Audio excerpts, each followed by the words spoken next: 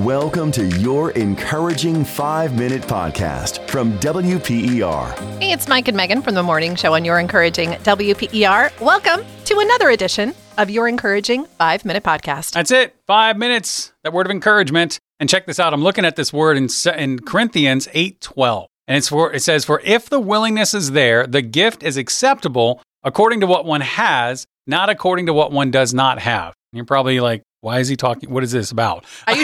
My brain goes to fundraising or Christmas. Nice. Because it's a celebration. But the reason I bring this up is it's about giving. And lots of times, yes, I mean, we are a completely listener-supported ministry. Like that's how the WPER works. That's how all of this happens, right? The songs that we play, the outreach, the connection, the prayers, like all of that stuff. But the reason why I'm bringing this up is because for lots of us, we think about giving as just a monetary thing.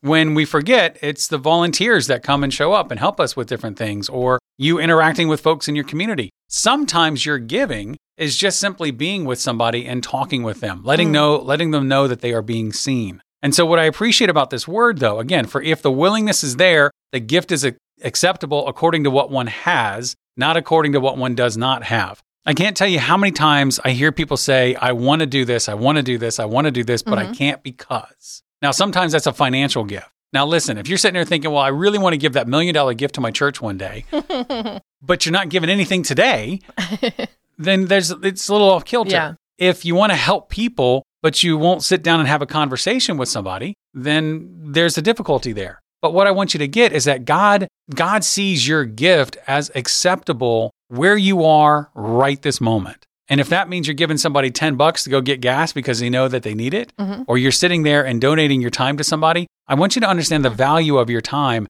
that God sees it all as acceptable. And if you're thinking that it has to be this great, audacious thing to give to somebody, it doesn't have to be that. It's in who you are and the things that are valuable for you and the work that you're doing for Jesus Christ. God sees that. He sees your willingness, and it is always acceptable to him.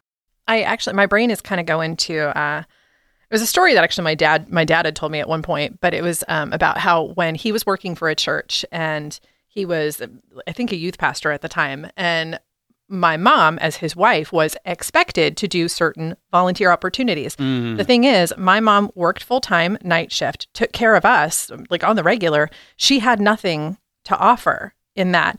And I think that there was this, I want to say a guilt there, like this feeling of I should be doing, but I just don't have this time to give based on the priorities and what God has placed on my life. This is where my time has to go. And I think that that's something a lot of us can really relate to, that we are constantly called, or not, I don't want to say called, we feel obligated sometimes to give more time, more effort than we are physically capable of doing. Right. And that's where burnout comes in. So it is okay to say no to projects. It is okay to say no to events. It is okay to say no to protect those things that God has placed as most important in your life.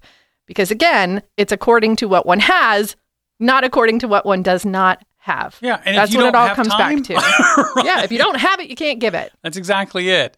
And again, God sees it as acceptable. So whatever that gift is, but know that too, that you do have a gift, that there is an expectation of a gift, because the thing is, you received a gift, right? And this is definitely a pay it forward. And if sometimes it's that message, that conversation with somebody that God loves them and that they're important or whatever, that's blessing God. That's ministry. That's making a difference. And so let's get creative in the way that we give, because we recognize that in God, that's where it all comes from. That's what makes the difference. And so family, let's find some new ways. Yes. I mean, let's dream big with this thing, right? Absolutely. And that could be, when I say dream big, this no. It could just be going and talking to your neighbor. Right? Like, yes, maybe that is big for you. Right. Like that's what I want you to get. Because we think about God, even when we talk about the context of giving to the radio station too, right? Yes, we can get excited about, here's the $5,000 gift, here's the $10,000, here's the $50,000, right? But God sees the intent of the heart.